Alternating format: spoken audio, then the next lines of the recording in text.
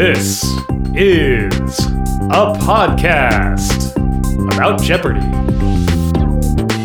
Hello and welcome to Potent Potables, your weekly Jeopardy podcast where two former competitors bring you recaps and analysis of the week's Jeopardy episodes, a deep dive into a topic inspired by one of those episodes, and a quiz. I'm Emily. And I'm Kyle. And this is the week of March 1st through March 5th, 2021. And on Monday, March 1st, we have the contestants John Spurney, a musician and screenwriter originally from New York, New York, Jillian Zeidner, a legislative analyst from Sacramento, California, and Michael Colton, a screenwriter originally from Newton, Massachusetts, whose two-day cash winnings total $17,603. And the Jeopardy round categories are American History, In the Medicine Cabinet, How About a Game of Cards, London Monopoly Geography, from the classic British version, Blank and Blank, and the National Recording Registry. I did better than I expected in the National Recording Registry category. Yeah, I got them all, which felt good, because there were some pop culture questions, like some popular music ones, although they were very easy. Yeah. Like who sang I Will Always Love You for the Bodyguard? It's Whitney Houston. Yep. And then The Chronic. I mean, if you don't know The Chronic, did you even grow up in the 90s? I think most trivia people know this, but just in case somebody listening doesn't know this, Dolly Parton wrote I Will Always Love You. And I think she wrote it the same day that she wrote Jolene. That was a good day. Ah. I've managed to write a piece of music in a day. Pretty much all of them are bad, though. Not two incredible songs in the same day. That's for sure. Yeah. Daily Double number 1 comes up in the American History category at the $1,000 level. It's the 10th pick and Jillian finds it. She has 1,400 and makes it a true Daily Double. She's in the lead at that point. John's at 1,200, Michael's at 400. And she gets the clue. From 1953 to 1961, Allen Dulles was the director of this U.S. government agency. And she guesses what is the FAA. I think that's a very smart guess, but that's not correct. The correct response is the CIA. Right. Yeah. FAA is a smart guess because of the Dulles Airport serving the Washington, D.C. area, right? So, like, thinking, maybe he was in charge of air travel, right? Like, air travel. Yeah. I mean, if you don't know, it's the only reference point you have, right? Yeah. Yeah. Yeah. So she drops down, but it's early in the game, and by the end of the Jeopardy round, she's made it back up to 2,200, to John's 5,000 and Michael's 5,400. And we have the double Jeopardy categories: Author's Road Trips, Anthropology, 1984 TV show debuts, F is for Family, Bartlett's Familiar Quotations, and Nationality Rhymes. They did pretty well with the nationality rhymes. Yeah. They missed the $2,000 clue, the standard principle for evaluation in Damascus, that is Syrian criterion. And I've noticed this with rhyming questions and just kind of trying to come up with rhymes. It seems so much harder to come up with two words that have different numbers of syllables that still rhyme. Absolutely agree. And I think that's probably what made it a triple stumper. Yeah, I could not think of that one. Yeah, me neither. I got Syrian, and then I was stuck on three Syrian. Yeah, 3-syllable words. In the $1,600 level of Bartlett's Familiar Quotations, we had a pangram. The clue there was under anonymous is listed the helpful typing pangram, the quick brown fox, these 5 words. And Jillian got that one. It is jumps over the lazy dog, which is I think the first pangram I learned. But hey, I'm about to tell everyone the best pangram, in my opinion, Sphinx of Black Quartz, Judge My Vow. It is so much cooler than any other pangram. It really is. Yeah. It evokes so much more than just a fox. Yeah. We got Daily Double number 2. Early on, it was pick number 3 in the round in the Author's Road Trips category. They went down that category for the first 5 clues. Is at the $1,200 level. Michael finds it. he is up to 6,200 at this point. Jillian's at 26 and John is at 5,000. And Michael wagers 3,000. Gets the clue. One of the most famous road trips in American lit began in 1947 when he rode the bus with crying babies from New York to Chicago. And he gets correct with who is Jack Kerouac. Yeah, you just need to kind of know Jack Kerouac. He comes up way too much, in my opinion, on Jeopardy. They like Jack Kerouac and On the Road. And if you haven't read On the Road, you should read it. It's not a difficult read, and it's not terribly long. I haven't read On the Road. You have to put yourself in a particular mindset to get into it, I think. Okay. It was all right. Like, it was fine. I think it's very zeitgeisty, and I think that it is worth knowing. Yeah. I'll leave it at that. The manuscript that he wrote on one long, basically scroll through a typewriter, at least was for a long time housed at the Denver Public Library because the beats are closely associated with Denver. I have seen it. Nice. Daily Double number 3 is in the anthropology category at the $1,200 level, and it's the 24th pick. John finds this one and wagers 2,400 of his 16,600. Michael's at 15,600. Jillian's at 4,600. So I think maybe John's just trying to head for a round number here. This will take him to 19,000 if he's correct. He gets the clue: pre-agricultural societies that relied on wild game and plants for food are known by this hyphenated term. And he gets that one with what is hunter-gatherer. Mm-hmm. Nobody knew cargo cults at the $2,000 level. I'd never heard that term before. Oh, really? Yeah. Yeah, I'm not quite sure where I encountered it. But yeah, things would wash up on islands and people there would not know where they came from or why. Yep. So they would try and, through religious ritual, bring about more stuff. Yeah. At least that's how I've heard it. It's fascinating. Yeah. So at the end of the Double Jeopardy round, Michael is at 17,600, Jillian is at 4,600, and John is in the lead at 21,400. And the final Jeopardy category is geographic regions. And the clue, of course I get the French one. The clue is in Histoire des navigations interaustrales. I'm so bad at French. Charles de Brosses coined this term for the many islands of the region. Jillian wagered 45.95 and wrote what is Oceania. That is incorrect. Michael wagered 83.99 to stay above Jillian's double. And also wrote what is Oceania. And John made a cover bet of 15,801 and wrote what is Polynesia. And that is correct. Mm-hmm. Polynesia. Polynesia, I believe, just means many islands. Many islands. Which is right there in the clue. Yeah, I think that was pretty clearly the pointer there. But they probably saw Australis and thought Australia and islands, which would then lead them to thinking Oceania. Right. So, on Tuesday, March 2, we have the contestants Michelle Friedlander, a family law attorney from Encino, California, Jeff Noblet, a university administrator from Northridge, California, and John Spurney, a musician and screenwriter originally from New York, New York, whose one-day cash winnings total $37,201.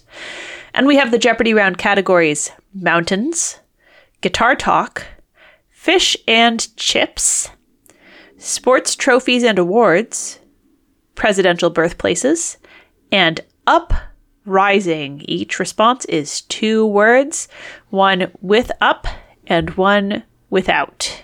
Man, they had a hard time with that uprising category, which I don't blame them. It was a weird...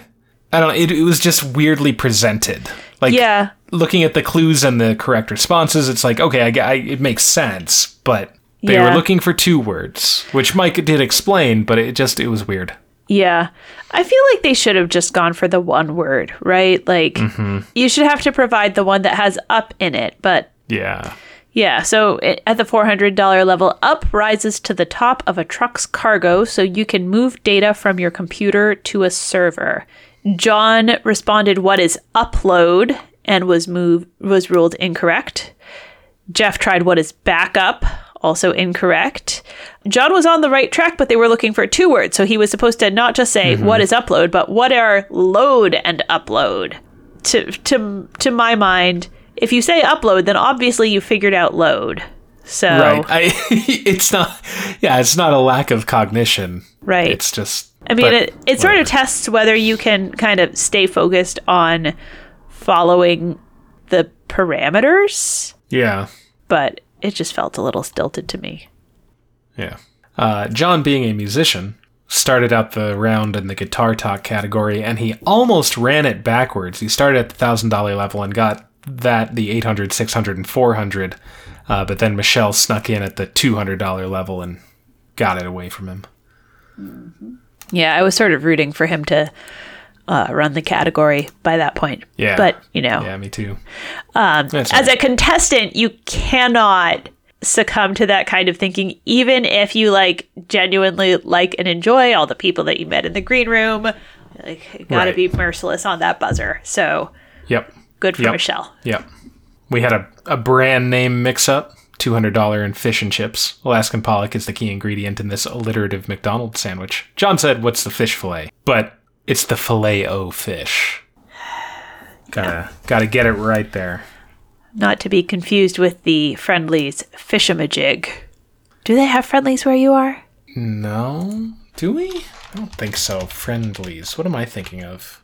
Pretty sure we don't have Friendly's. Yeah, no. Yeah. What am I thinking? I'm thinking of Freddy's steak burgers. Okay. Fish-a-ma-jig. That definitely sounds appetizing. I want to shove a fish-a-ma-jig in my mouth. I kind of love the name. It's a cool name. It doesn't sound tasty. Yeah. It doesn't make me want to eat it. It makes me interested, but not to eat it. Yeah. I feel like it's something I'd buy and give to my kids. Here, play with this. It's a fish-a-ma-jig. Yeah.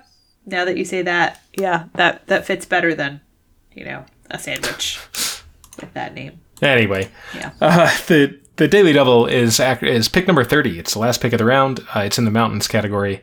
Michelle finds it. She's at 2,800.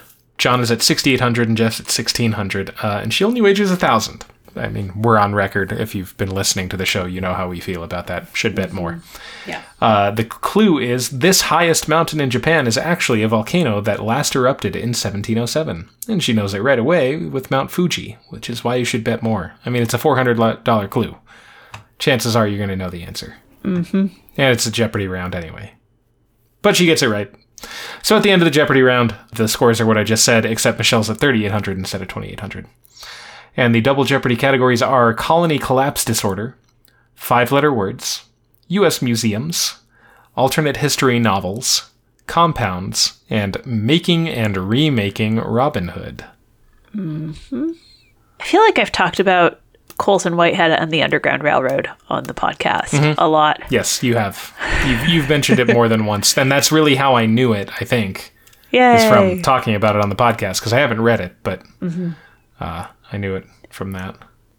I liked hearing a mention of Robin Hood Men in Tights. Yes. Classic. Cinema classic. Mm-hmm. I haven't seen all of these Robin Hoods, but I went through a very serious Robin Hood phase. In my childhood. As people do. Yes. So I had all the character names right at my fingertips. And of course I knew Robin Hood Men in Tights. That is one Robin Hood movie I've seen many times. Yeah. I mean, it was an easy category for Double Jeopardy, I think. Yeah, agreed. Yeah, I just thought I enjoyed the whole category.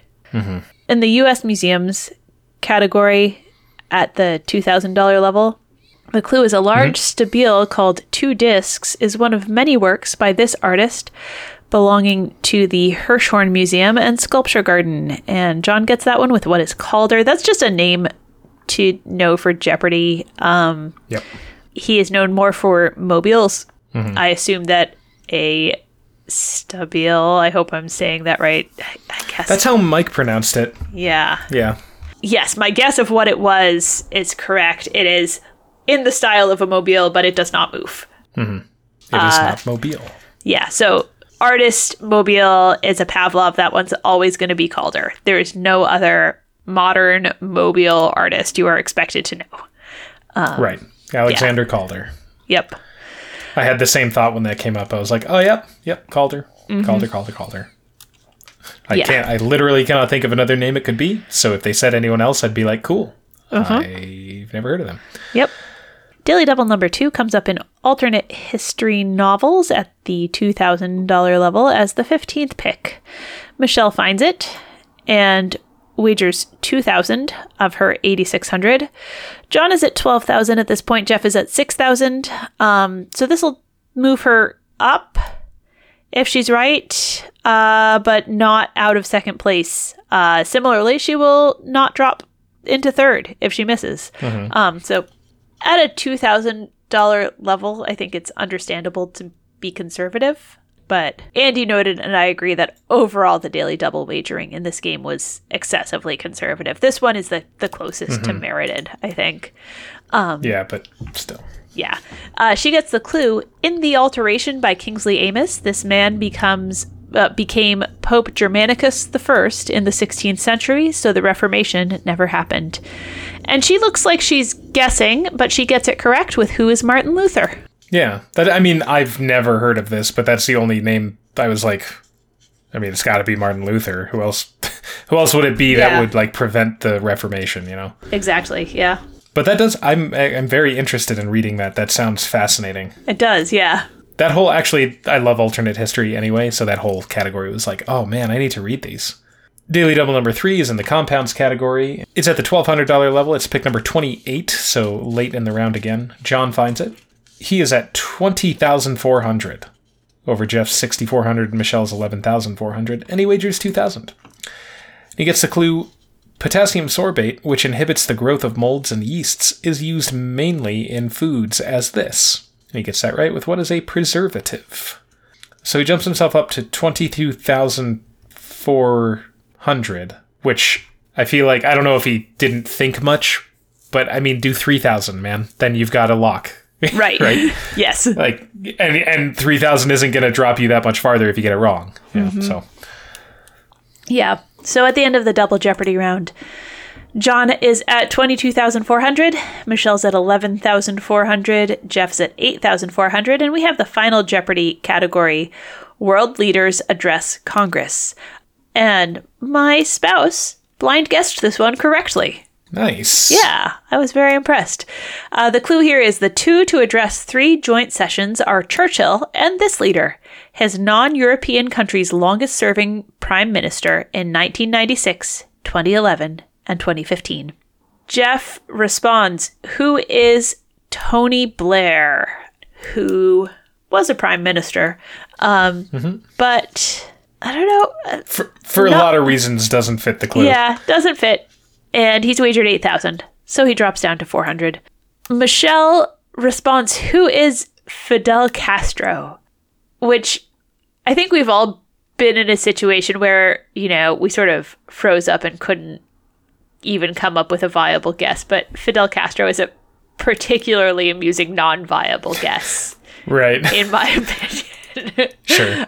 And she's wagered everything but $1, which is understandable if she's trying to stay ahead of Jeff. Mm-hmm. So she drops way down.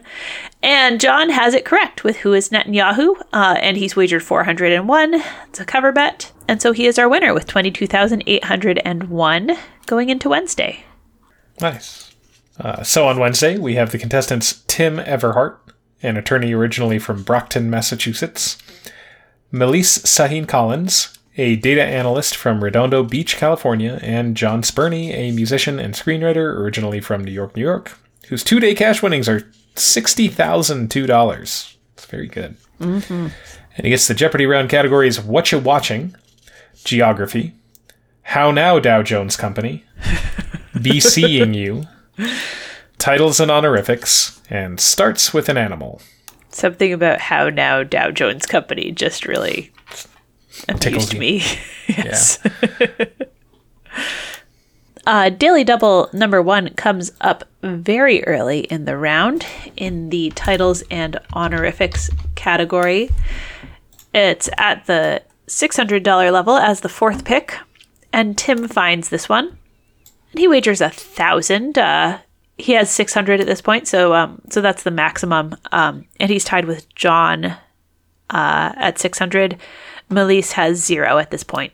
He gets the clue. American legal eagles are commonly called this, but it also can refer to the eldest son of a baronet. He guesses what is a scion, but that's incorrect. The answer here is esquire. Mm-hmm. The $1,000 clue in the what you watching category is, I think, an important trivia tidbit for people to know if they didn't know it. Not the actual clue, but the clue is Drake's Nice for What video featuring Olivia Wilde and this ballerina. Tim rang in, and it looked like he was guessing who is Misty Copeland. That's who I would have guessed too. Mm-hmm. I've never seen the video.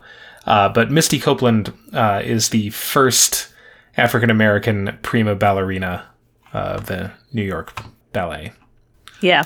She's kind of like she's the first black prima ballerina of any major ballet company, really, at least in the United States. So she's a trailblazer and very important. The other important ballerina that you should know is Maria Tallchief. Significantly earlier, but she's Native American. Mm-hmm. Yeah, I would have guessed Misty Copeland, although I haven't seen the video also. But yeah, no, she's important to know. And super cool. She's so also cool. Super cool and extremely good, and she's the person that I use as an example when I teach ballet music to my students. Mm-hmm. So at the end of the Jeopardy round, Melise is in the lead with 4,400. John has 3,800. Tim has 2,600. And we have the double Jeopardy categories: illustrators, science, wee folk, wee in quotation marks, languages, tough talk, and megaliths. We had a similar conversation a few weeks ago. I don't remember if I took it out. I think I might have taken it out of the actual final cut of the episode, but in the languages category at the $2,000 level, official in the Kingdom of Cambodia, this language has 74 letters in its alphabet, and they showed a picture. I don't know that really would have helped many people. John guessed what is Hmong. That was incorrect. The correct answer was Khmer. Mm-hmm. And I remember us talking about Hmong and Khmer in relation to Jeopardy, and I don't remember why, but we did. Ooh, yeah. Yes, we sure did. I also don't remember why. Daily Double number 2 is in the megaliths category. It's at the $1,200 level. It's pick number 10. Tim finds it. He's in the lead at 10,200 over John's 3,800 and Melise's 4,400, and he wagers 4,000. Decent bet. I think that's a fine number. He'll stay in the lead if he gets it wrong. And he gets the clue. This 5-letter word for a circle of stones is a back formation from the name of a famous one on Salisbury Plain. And he gets it right with what is henge, taken from Stonehenge. And Daily Double number 3 comes up in the science category as the 21st pick. It's at the $1,600 level, and Melise finds this one. She wagers 4,000 of her 5,600. John is at 9,400. Tim is at 14,600. And she gets the clue. Working according to the same principles as a laser, a mazer gets the M in its name from this word. She guesses what is mechanics, but the correct response here is microwave. We talked about the electromagnetic spectrum last week. Yeah. And I think I mentioned that that my spouse has a physics degree, and he got very annoyed again at the term maser because it substitutes the M for microwave instead of L for light. But microwave is a type of light, right? Right. It's not visible light. But it is light. Right. I mean, yeah, it's the same thing, basically. Yeah. Just not at a frequency that we see as visible light. Mm-hmm. So she misses that and drops down. That was kind of her moment to get back into the game, though. Yeah. In general, I feel like they kind of rode the struggle bus through a lot of Double Jeopardy, although John went on a little bit of a tear there at the end. Yeah. Tim got the daily double, and then he just plateaued for the rest of the game. And John just steadily kind of made his way up to catch up throughout the round. So at the end of the Double Jeopardy round, John and Tim are tied at 14,200. We saw a previous tie with, I think, Brian Chang on one of his days. And Melissa's back at 2,000. We get the category European Landmarks. Final Jeopardy clue. Of the principal architects working on it from the mid-1500s to the 1980s, like Pierre Lescot and Hector Lefeuille, none were foreigners. Why is every Final Jeopardy that I'm going to read this week French? None were foreigners. This is a triple stumper. Understandably so. Melissa wagered nothing. Smart bet. And guessed what is Arc de Triomphe. That's incorrect. She also said Haydn. That's also incorrect. But she loses nothing. Tim wagered everything, as well you should when you're in a tie for first place. Yep, correct wager. Absolutely. And he wrote, what is the Sacré Coeur? That is incorrect. So he drops down to 0. John also wagered everything and wrote, what is Notre Dame? That's also incorrect. So John and Tim dropped down to 0. They were looking for the Louvre. And Mike explains, I.M. Pei was the first foreign architect when he designed the glass pyramid. And going back and reading that clue, okay, I see that it says working on it from the 1500s to the 1980s. None were foreigners. But what that clue says to me, especially if I were on stage as someone who needs to figure out the answer and write it down in 30 seconds, what that says to me is there's a French landmark that took a long time to build and no one but French people have worked on it. Right. That's also how I interpreted it. I assumed that it was a building that was begun in the 1500s and completed in the 20th century. Yeah, and only French people worked on it. Right. And to me, that was wow, that's really hard. I don't know. I got to think about, Notre Dame kind of made sense, and other things. I was I don't know if any of them took that long to build, but maybe they did. And then and then it's the Louvre, and he talks about a foreign architect. It's but the clue says there were no foreign architects. Right. I think I might have phrased it if I were trying to do this as until the 1980s, all of the architects working on this European landmark were French. Or none of the architects were. Yeah. And so the clue needs to point to the fact that somebody did work on it later who was foreign. Right. And this was a very poorly worded clue. Agreed.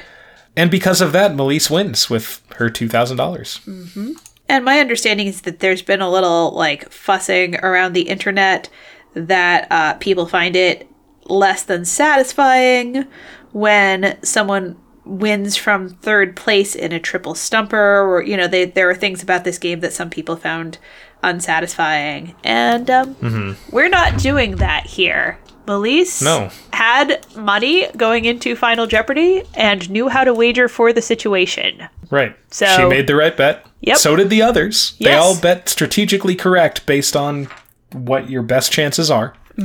That is how this game works. The contestants are not concerned with you being entertained. Yes. So on Thursday, we have the contestants Chauncey Lowe, a student from Los Altos, California, Jim Cooper, a screenwriter from Pacific Palisades, California, and Melise Shaheen Collins, a data analyst from Redondo Beach, California, whose one-day cash winnings totaled $2,000. And we have the Jeopardy round categories: The King of TV, Playing the Sense Organ, Detective Fiction, Alphabet Dogs, A Break for Spring, and Homophones. I enjoyed the Alphabet Dogs. Yeah, that was a good category. Yeah. It was hard. It was harder because I need to learn my dog breeds better. It was hard for me. I got Akita and I got Boxer, but I didn't get any of the other ones. Yeah, I wasn't sure at the $800 level. The clue there was D. This breed was developed in Germany by a night watchman whose first name was Carl. They were looking for Doberman there. And I had a couple other dog breeds that start with D come to mind. I thought about Dalmatian for a second, but that must be, I assume, from like the Dalmatian coast region. Yeah, I right. believe, yeah. Yeah. I think so, yeah. And then I thought about Dachshund for a second, but no. But Doberman was floating around there for me too. Somehow I knew from a long time back that Toto was a Cairn Terrier that was at the $600 level. Interesting. I mean, it was cool to see Kareem Abdul-Jabbar. Yeah. Jeopardy hero. Why isn't he hosting any? Tell you what. Yeah, why isn't he? I don't know. Maybe he couldn't. Maybe he didn't want to. I don't know. I would be surprised if they didn't ask him. I mean, he's like he's a Jeopardy legend. Yeah. But he also brought up Sherlock Holmes, which I feel like Sherlock has been coming up a lot on Jeopardy lately. Yes. And apparently Kareem Abdul-Jabbar has written 3 mystery novels, which I did not know. No, I didn't either. He's an incredible person. I mean, he was also like the big bad guy in Game of Death with Bruce Lee, like back in the day. He's unbelievable. Like, yeah, Kareem, what a man. Yeah. Anyway, Daily Double number 1 is in the King of TV category at the $400 level. Jim finds it. He's at 600. Melissa's at 2,000. Chauncey's at 2,600, and he wagers 1,000, as well he should. He gets the clue. Jared Harris's George VI gave up the ghost and the title object on this streaming show.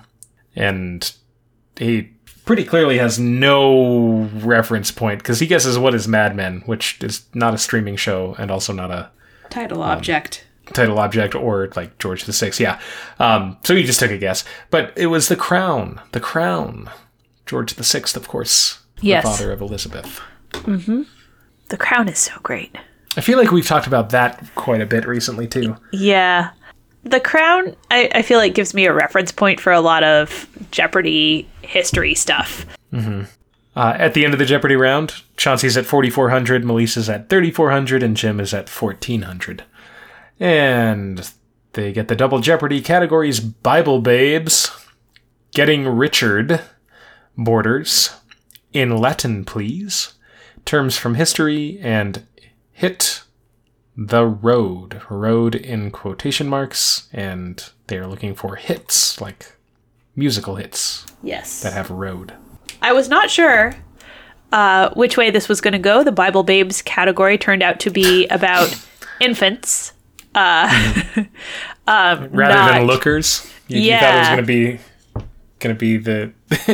I mean, don't we know that there's like a very small number of actually named women in the Bible anyway? It is a small number, yeah. But I feel like you could come up with a set of 5, right? That you'd have Jezebel in there. Mm-hmm, I'm not sure. I mean, who you got else. Mary Magdalene. Yeah, Rebecca maybe. Leah, right? Oh yeah, yep.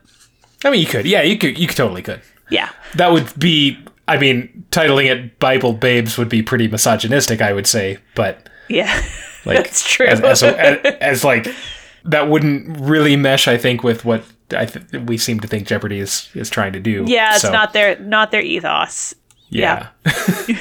Yeah. So I thought the Bible Babes category was fairly gettable. We had a clue about an Old Testament book of sacred songs with the line, out of the mouths of babes and sucklings. That's Psalms. They wanted to know where the shepherds were going to find the infant in the Christmas story. That's a manger. Who did the Pharaoh's daughter find floating in a river? That's Moses. And then the $1,600 one was surprisingly tough. I thought so too. Yeah. This prophet who warns Israel about the Assyrians says babes shall rule over Jerusalem and Judah. That's Isaiah.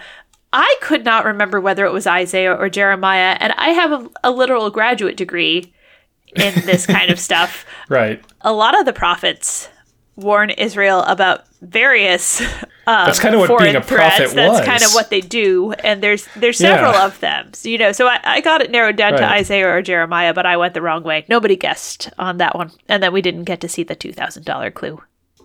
Mm-hmm. Daily Double number 2 is the 10th pick at the $2,000 level of Terms from History. Jim finds this one and wagers 1,000 of his 4,200. It's a really tight game here with Melise at 4,600 and Chauncey at 4,800. And he gets the clue. Neville Chamberlain is identified with this 11-letter policy of placating Nazi Germany. And he correctly responds, what is appeasement? Mm-hmm. The best policy, clearly. Totally worked. Yes. Remembered kindly by history. Right. Daily Double number 3 is pick number 26. It's in the In Latin Please category. Chauncey finds this one. He is at 10,400, just behind Jim's 10,800, ahead of Melise's 7,000. And he gets the clue, desire or lust, a word popularized by Freud. And he isn't able to come up with anything. He guesses what is ego, but the correct response is libido. Mm-hmm. Which I did not get to. I don't know, I hear libido and I guess I don't think of Latin. Yeah, I couldn't think of it either. Sort of groaned once they revealed the correct response. Yeah. So at the end of the Double Jeopardy round, Jim is in the lead with 11,600. Chauncey has 8,600. Melise has 7,000. And we have the final Jeopardy category, U.S. military equipment. And the clue, the U.S. Army's tradition of naming these began with the Sioux used in the Korean War. Melise wagers 900 and guesses what is a missile. That is incorrect, so she drops to 6,100. Everyone made round number wagers in this game. Consider it. Yeah. Chauncey wagers 700 and correctly responds, what are helicopters? So that bumps him up a little bit, but Jim also has the correct response with what are helicopters? And he has made a cover bet and a little bit with 5,700. Which takes him up to 17,300, and that gives him the win. And Mike Richards noted Sioux was the first, but you may be more familiar with Apache or Black Hawk, which were my reference points when I was guessing helicopters. Yeah, I got that kind of backward because I was like, all right, what would be the first in the Korean War? What would they be using first? Yeah, and I thought of helicopters, and then I was like, oh, yeah. Mm-hmm. I guess they do name them after Native American nations. Yeah. I think I thought of the movie Black Hawk Down and kind of figured it out from there. Nice. Yeah. And on Friday, we have the contestants Anne Mazzaferro, a high school English and drama teacher from San Andreas, California. Laura Portwood Stacer, an author and editor originally from Livonia, Michigan, and Jim Cooper, a screenwriter from Pacific Palisades, California, whose one-day cash winnings total $17,300. And the Jeopardy round categories are Broadway musicals, business and industry, text message abbreviation, Army surplus, Navy bases, and marine biology. It's a clever little one there. Yeah, that was cute. They did a better job than usual of coming up with actual abbreviations that people use. Yes. I'm not sure I've ever seen anyone use JAS for just a second. Yeah, I haven't either. Yeah, that seemed plausible. The Broadway musicals category, I did okay with. I'm like hit or miss with musicals. Like if there are some things that I know, and there are plenty of holes in my knowledge of musical, but I did pretty well in the category. The $1,000 level, I definitely knew. Set in a royal castle, Once Upon a Mattress, is a musical based on this fairy tale. That's The Princess and the Pea, and that's because I played the wizard in high school. Oh, nice. That was a fun show. Yeah, I don't know the show at all. It had Carol Burnett as the leading lady. Oh, I love Carol Burnett. Original run. Yeah. Cool. That category is where we find the Daily Double at the $800 level as the 7th pick. Anne finds this one, and she just has 1,400 and makes it a true daily double. She's in a lead with Laura at 400 and Jim in the red at negative 200. And she gets the clue. The Morning of the Dragon was one of the songs from this Puccini-based Broadway musical. She guesses, what is Hot Mikado? I don't know if that's a thing. It is a thing. Okay. Yeah. I know The Mikado is a... Hot Mikado is a musical comedy based on The Mikado. 1986 was the first performance. Playwright David H. Bell, composer Rob Bowman. This is a deep cut. Yeah, they were not going that deep. Yeah. So, very impressive deep cut, but unfortunately, this is a little shallower here. This is Miss Saigon. Based on Madame Butterfly. Right. I was pretty sure it was Miss Saigon.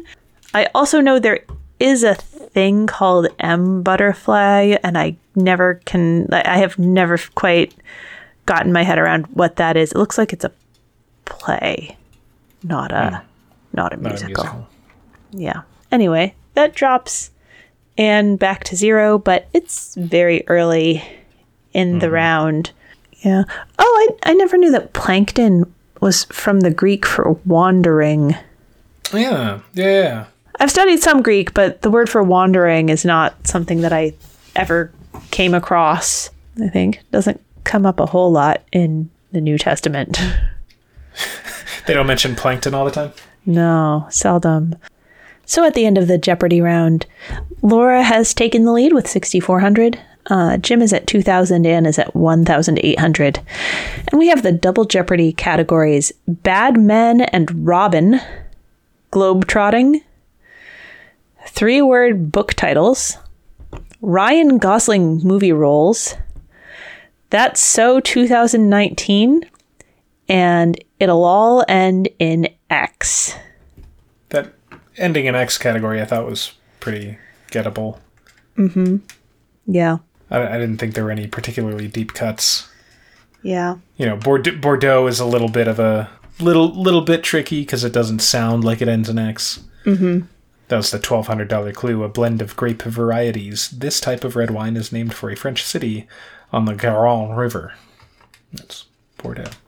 Yep. The 2000 was a triple stumper, which I thought was a bit strange. They showed a picture, and the clue was, it took flight around 150 million years ago and was once considered the oldest known bird.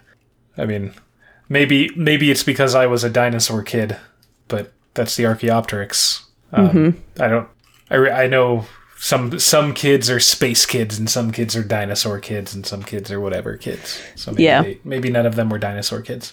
Mm-hmm. Yeah. I saw the picture and like just from somewhere in my brain, like I had like a little bit of a dinosaur phase, and I also took a course on dinosaurs in college. But like I don't identify as a really strong dinosaur nerd, but like the word Archaeopteryx just sort of came to me. You know that feeling where like your conscious mind is like, I'm not sure I know that piece of information. And then your subconscious just sort of hands it to you. Yes. It was that. Yeah. Nice. Yeah. All right. Daily Double number 2 is in the That's So 2019 category at the $2,000 level. Laura finds it. She's at 10,800, a significant lead over Jim's 3,200 and Anne's 2,200, and she wagers a mere 2,000. And she gets the clue: the discovery of Homo luzonensis, an extinct human species that lived in what's now this country, was announced in April.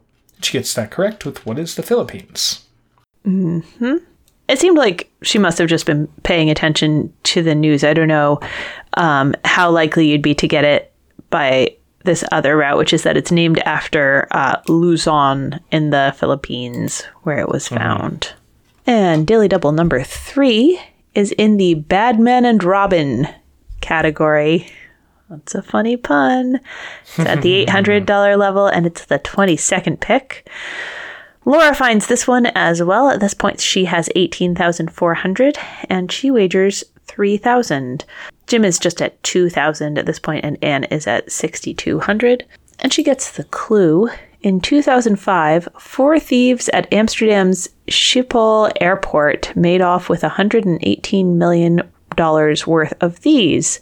bound for Antwerp. And she seems to be guessing, but she gets it correct with what are diamonds? I am so bad at Ryan Gosling movie roles. He's just in a lot of stuff, but I don't know. I don't know. That one with Ryan Gosling. I was surprised The Notebook didn't ever come up. Maybe that was the $2,000 clue. It seems a little easy for $2,000 clue. It wouldn't have been Maybe the 2000, that's why it didn't right? come up. Yeah. At the end of the Double Jeopardy round, Laura has a lock game at 21,400. Jim's at 9,200 and Anna's at 6,600. They get the Final Jeopardy category American rock bands, and the clue, in 2020, their greatest hits, with an optimistic 80s anthem, became only the third album to spend 600 weeks on the Billboard 200. Anne wagered 2,400 to tie Jim. No, that'll take her to just 9,000. Yeah. Yeah. I don't know. And wagered 2,400. Not sure why. And guessed who are Aerosmith. That was incorrect. Jim wagered 1,213. It's a fun number. Yeah, I'm trying to think about that. And got it correct with who is Journey, featuring Don't Stop Believin'. Mm-hmm. And that is correct. So he moves up, but it is a moot point. Laura guessed who her twisted sister. Sure, I guess, if you're thinking of an 80s band who was famous. But no, yeah, they were looking for Journey. She wagered 2,000, not risking her lock and dropped down, but she was still the winner. Yeah, so we'll see her again on Monday. And we've got a new guest host. Katie Couric is going to be guest hosting for the next couple of weeks. Yes, the first woman to host Jeopardy? I think that's correct. I think it's only been Alex Trebek and Pat Sajak for a day. Yep. And then Ken Jennings and Mike Richards. Yeah. And Art Fleming, I guess, if you count him too. But still, yeah. So this brings us to the break point in our episode. We would want to remind you that we do have a Patreon. It's patreon.com/potentpotables. We have some content up there. Whether or not we have extra content, if you want to support us financially, that is where you can do so. And in this break, we do want to remind you that we appreciate your ratings and reviews. If you write a new review, we'd be happy to read it on the podcast, assuming there's, appropriate language and all that. And also, we want to continue to encourage you to look for opportunities to support social justice movements. We like to highlight communityjusticeexchange.org and blacklivesmatter.com as good places to start to find resources and opportunities in your area. So, Emily. Yes, Kyle. Would you like to tell the listeners what we're going to be talking about? I believe we're talking about Jack Kerouac. Oh, we're not talking about Jack Kerouac. Are we talking about Alan Dulles? We are not talking about Alan Dulles, though. That was very close. All right. What about... that was one of the ones that I considered strongly. I don't think you would choose a topic where you had to read a lot of French names and places, but the Louvre. No. That's a good point, actually. Probably, if I had thought about talking about the history of the Louvre, I'd have been like... Yeah, no, I'm not doing this. This is the kind of thinking that you have to employ to be somebody who guesses the deep dive correctly about half the time. That's fair. But... I did consider talking about it, but I was like, man, that's a big history there. Yeah, fair enough. I don't care. Hey, we didn't... Yeah! You didn't get it. I know I'm like celebrating that you didn't get it, and I'm sorry, but That's okay. That's okay. It's fair enough.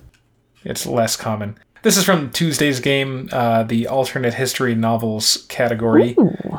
The $800 level in Ruled Britannia, the Spanish Armada was victorious, and this Spaniard rules England alongside Bloody Mary Tudor.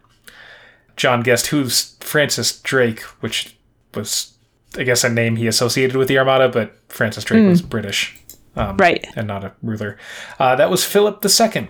So we are going to be talking about the Spanish Armada. All right. Sounds good. And a little bit about Philip II. A little bit about the context there. I thought about being like, we'll talk about Philip II and the Spanish Armada, but Turns out Philip II was involved in a whole bunch of stuff throughout his reign. He was a very influential, extremely important ruler during the time. A lot of trivia people probably know something about the Spanish Armada. They probably know the date, 1588. They probably know that it was wildly unsuccessful, and they probably know some names to go along with it, Francis Drake in particular on the English side. But yeah, we'll get into more of where it comes from and why it occurred, and a little bit more about the Anglo-Spanish War that it was a part of.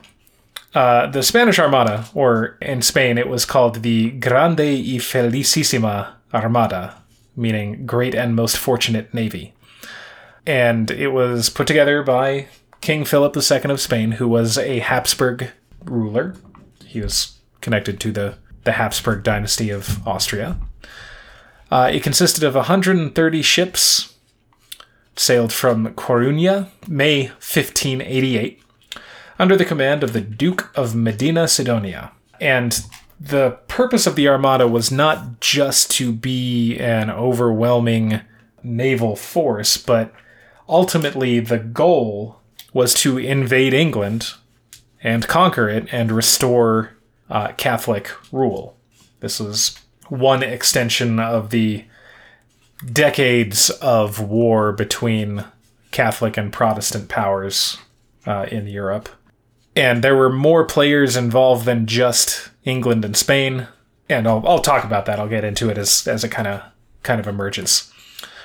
As you probably know, King Henry VIII of England began the English Reformation, mostly as a way to make it okay for him to divorce his first wife, Catherine of Aragon. Mm-hmm. And over time, it became more and more aligned with the Protestant Reformation that was going on in Europe, especially during the reign of Henry's son, Edward VI.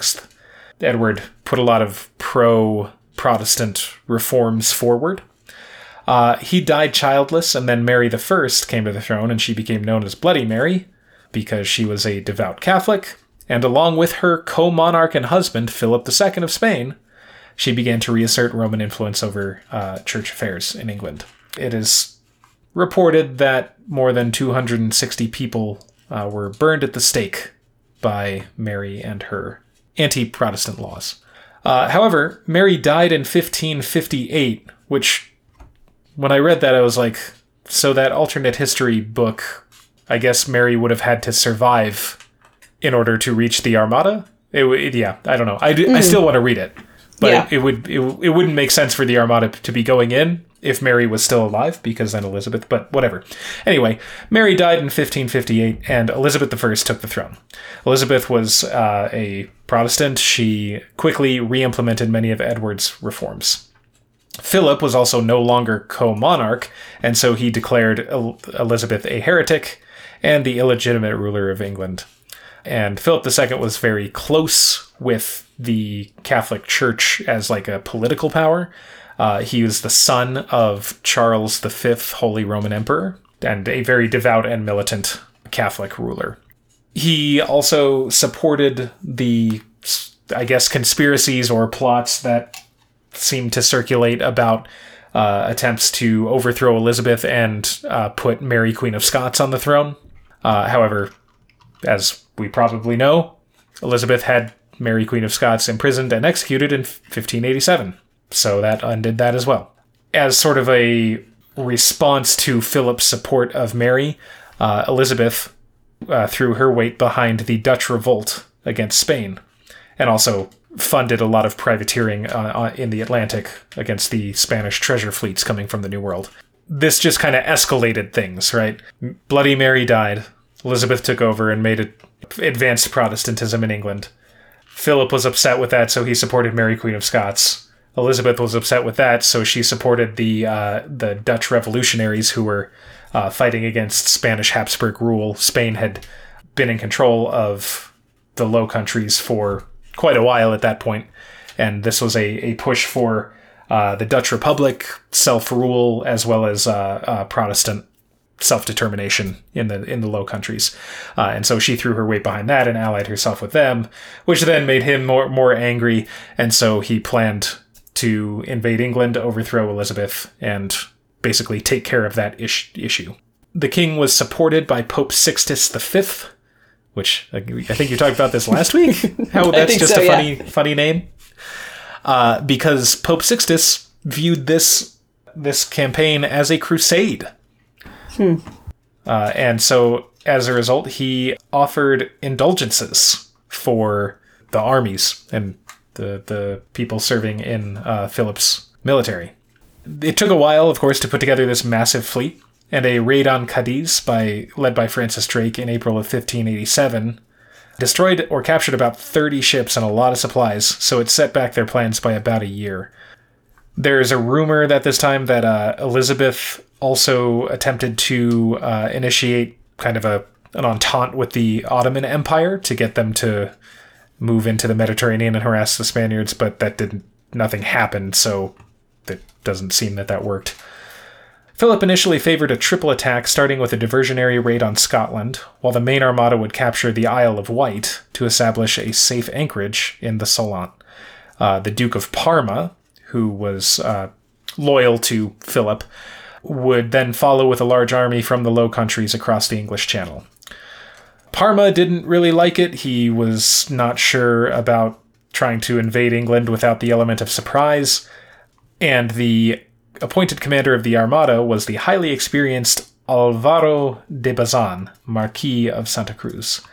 But he died in February of 1588, and the Duke of Medina Sidonia, a highborn courtier, took his place. Medina Sidonia was a fine soldier and administrator, but he had no naval experience, and he expressed that concerns to Philip. He was like, I'm not sure about this. I don't think this is going to work. I don't know that I'm your man. But apparently his message was prevented from reaching Philip by other people on the grounds that God would ensure the Armada's success. Philip doesn't need to hear your concerns because God will make sure we are successful. On the 28th of May, 1588, the Armada set sail from Lisbon and headed for the English Channel. As I said, there were 130 ships, 8,000 sailors, and 18,000 soldiers, bearing 1,500 brass guns and 1,000 iron guns. The full body of the fleet took 2 days to leave port. It had just a ton of warships, as well as in various styles. I'm not going to get into it because I'm sure we have some listeners who are like, ooh, old boats, yes, please, but we don't need to. In the Spanish Netherlands, 30,000 soldiers awaited the arrival of the Armada, with the plan being to use the cover of the warships to convey the army on barges to a place near London. In all, 55,000 men were to have been mustered there waiting, which is a massive army for that time. On the day that the Armada set sail, Elizabeth's ambassador in the Netherlands met Parma's representatives for peace negotiations, but those negotiations were abandoned. The English fleet actually outnumbered the Spanish fleet, 200 ships to 130, but the Spanish fleet massively outgunned them. The English fleet was much smaller, both in terms of the size of the actual ships and also the weaponry that they had available.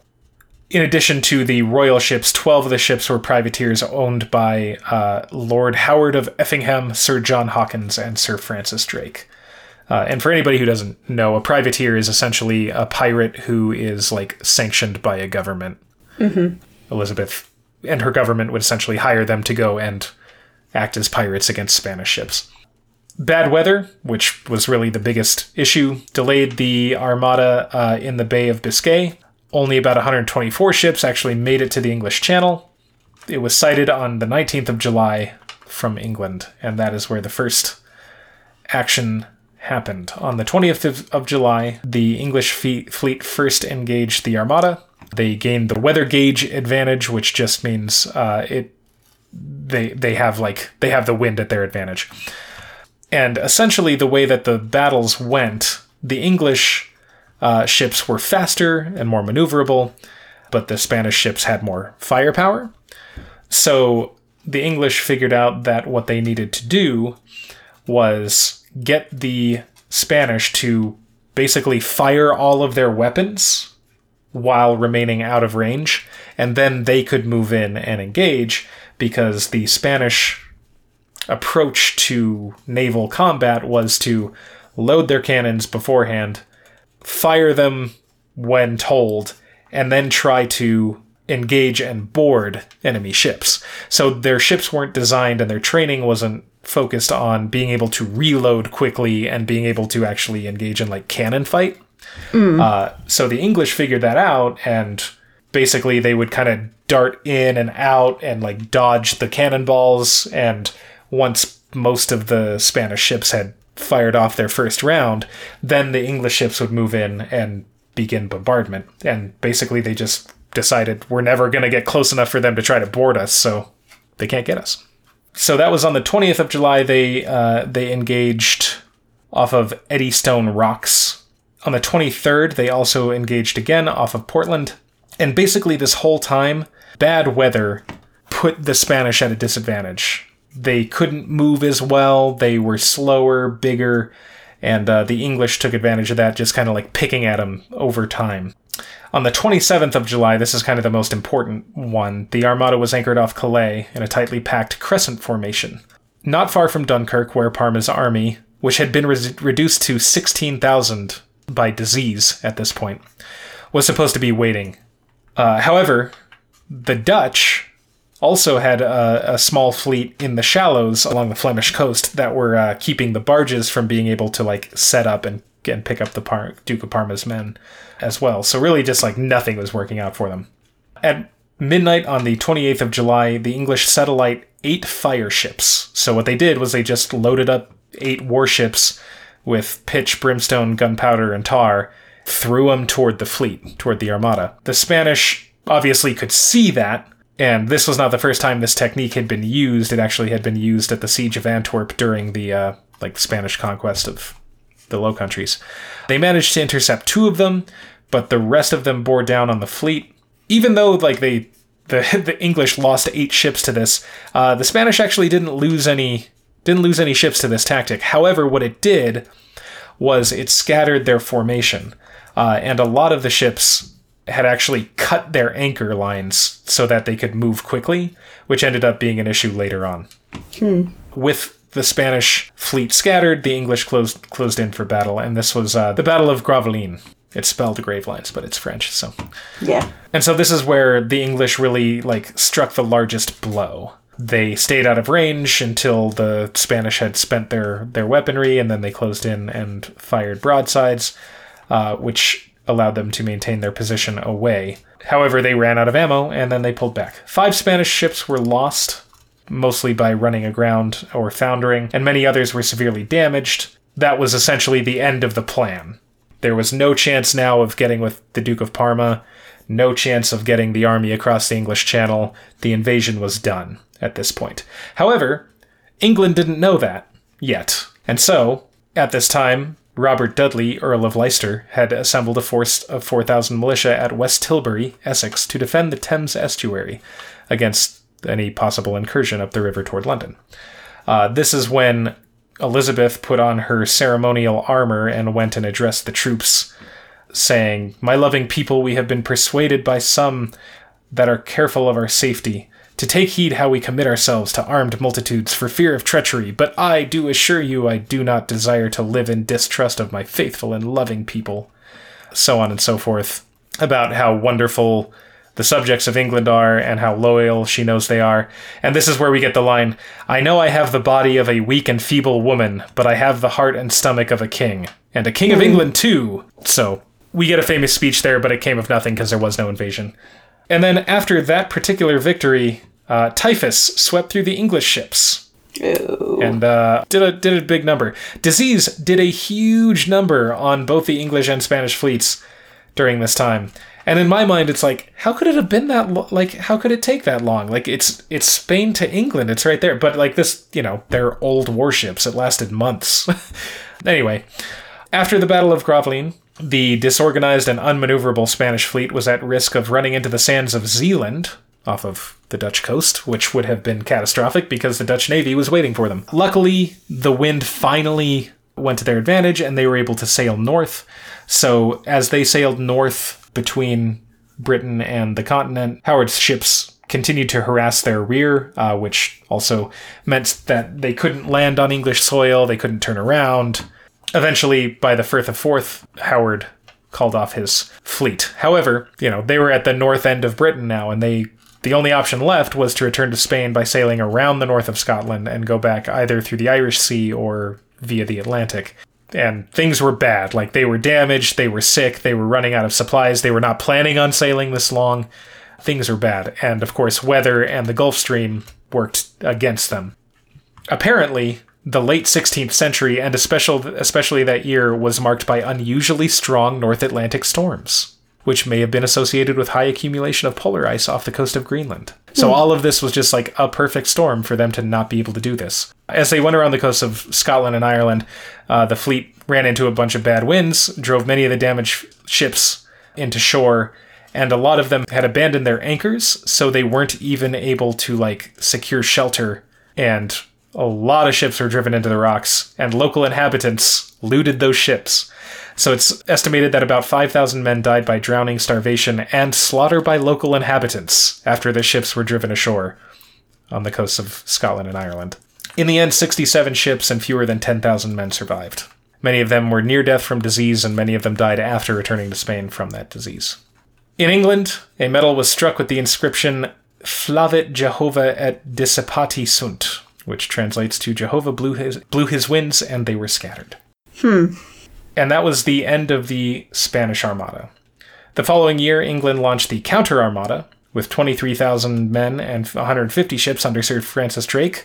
But that also went really bad. Thousands were killed and 40 ships were sunk or captured. They were looking to capitalize on the weakness of Spain's navy at that time and try and incite an uprising in Portugal, but it just totally failed as well.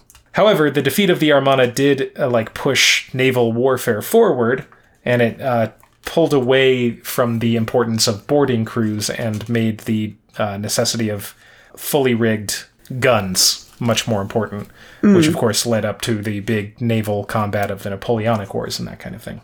So the Treaty of London was signed on 18th of August, 1604. So this was 16 years later, and that concluded the Anglo-Spanish War.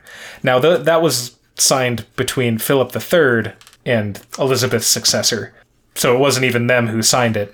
So this was an undeclared war between Spain and England, and it just kind of went on.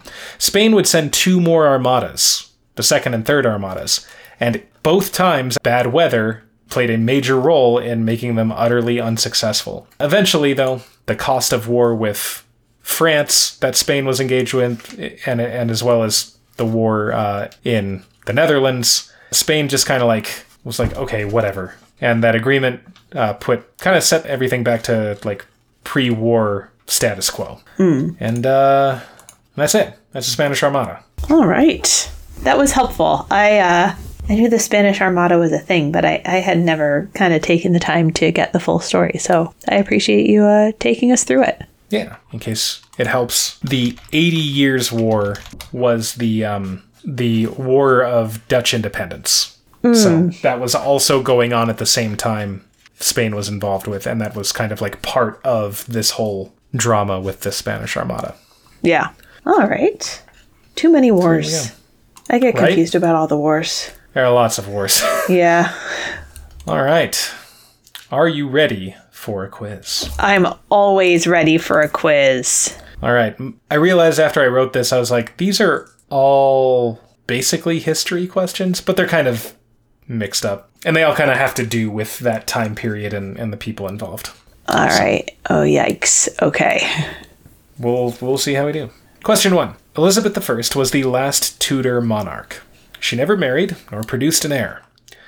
Even though she imprisoned and beheaded her cousin Mary, it was Mary's son who succeeded Elizabeth. For 5 points each, what was his name and what dynasty did he establish? Oh, goodness gracious. His name and what dynasty he established. I feel like he was a James. He was a James, yes. Yeah. Is he? I'm so bad at the chronology around here. He's not. Is he James the First? He is James the First. Okay. All right. Of England. Right. Oh, and he's got James the Sixth of Scotland or something. Yeah. But yeah, James the First when we're talking about the United Throne. Yeah. You've done all the dynasties, and I should remember them. I did do English royal houses. That was a long time ago, though. It was a long time ago. Was he... I'm going to say Tudor. I don't know if that... I don't feel confident at all. No, because Elizabeth was the last Tudor. Yes, that's right. He was the first of the Stuart house. The Stuart. That's right. I should have been able to get that. Okay. That's right. You got 5. Yeah, there you go. I associate Stuart with Scotland, so when we were saying he was James I of England and James VI of Scotland, that's when Stuart should have pinged for me. But, Probably. All right. 5 is better than 0. That's true. Question 2. In 1599, after 3 armadas had been sent to England, rumors of another one set England on high alert. That threat never materialized, as the fleet in question had actually been intended for Dutch waters, but was waylaid by winds anyway. As a result of the panic, Francis Bacon records that afterward, people forbore not from scoffs, saying that in the year 88, Spain had sent an invincible armada against us, and now she had sent this kind of armada. It sounds like we're looking for a pun or something here. Like, it sounds like this is a quip. Is it an invisible armada? It is an invisible armada. That's right. Yes. The Invisible Armada is the, I guess, 4th Spanish Armada that never went anywhere. It was like stuck in the Azores. It didn't even get anywhere close. Well, that's fun. And it wasn't even intended for England anyway. Yeah. But like over the course of these nearly 20 years of this Anglo-Spanish War, like England was like on alert all the time. Yes. Mm-hmm. Nice. Well done. Nice. You sussed it out. That was good. Uh-huh. All right. 15 points. Question 3. Queen Elizabeth I had many nicknames, including Gloriana and Good Queen Bess. Another nickname, which may have sometimes been used in jest, lent itself to the name of what U.S. state? Oh. Is it like the Virgin Queen, Virginia? It is Virginia. Yes. Yay. That is right. Yes. I believe Sir Walter Raleigh named Virginia for Elizabeth, but I could be wrong. Could be a little off on that. Okay. But yes, the Virgin Queen was another term for her. Mm-hmm. Which, various reports will say it was meant for, hold up her high honor as an unmarried monarch, and then other people would say it was meant to be insulting, given the number of suitors? What do you call a male mistress? Oh. Is there a word for that? I don't know. I feel like there must be. I feel like there must be, but whatever it was, the number of men that she cavorted with. Anyway, like Sir Paramour. Paramour. Okay. Anyway, nice. You got it. 25 points. Question 4. The storms that ravaged the Armada were given a particular name to highlight the religious significance of England triumphing over Spain. That same religious/meteorological term was used for the weather that allowed William of Orange to invade England in 1688 while keeping English ships in port and depose Catholic James II in the Glorious Revolution. What was that 2-word term? Oh. I don't know if I've ever heard this. It's not something that's still used, right? This is like a... I don't think so, no. Okay. I have never heard this in like modern parlance. All right. I'm trying to even come up with a viable guess. Was a holy hurricane. That's a good one. No, it's not that. It is the Protestant wind. Oh, okay. Yes, that's what they came to call it. There we go. All right. Well, that's much more straightforward than whatever I was trying to come up with. Sure. Yeah. But it's interesting. Like 100 years later, an invading army did make it to England to depose a Catholic monarch.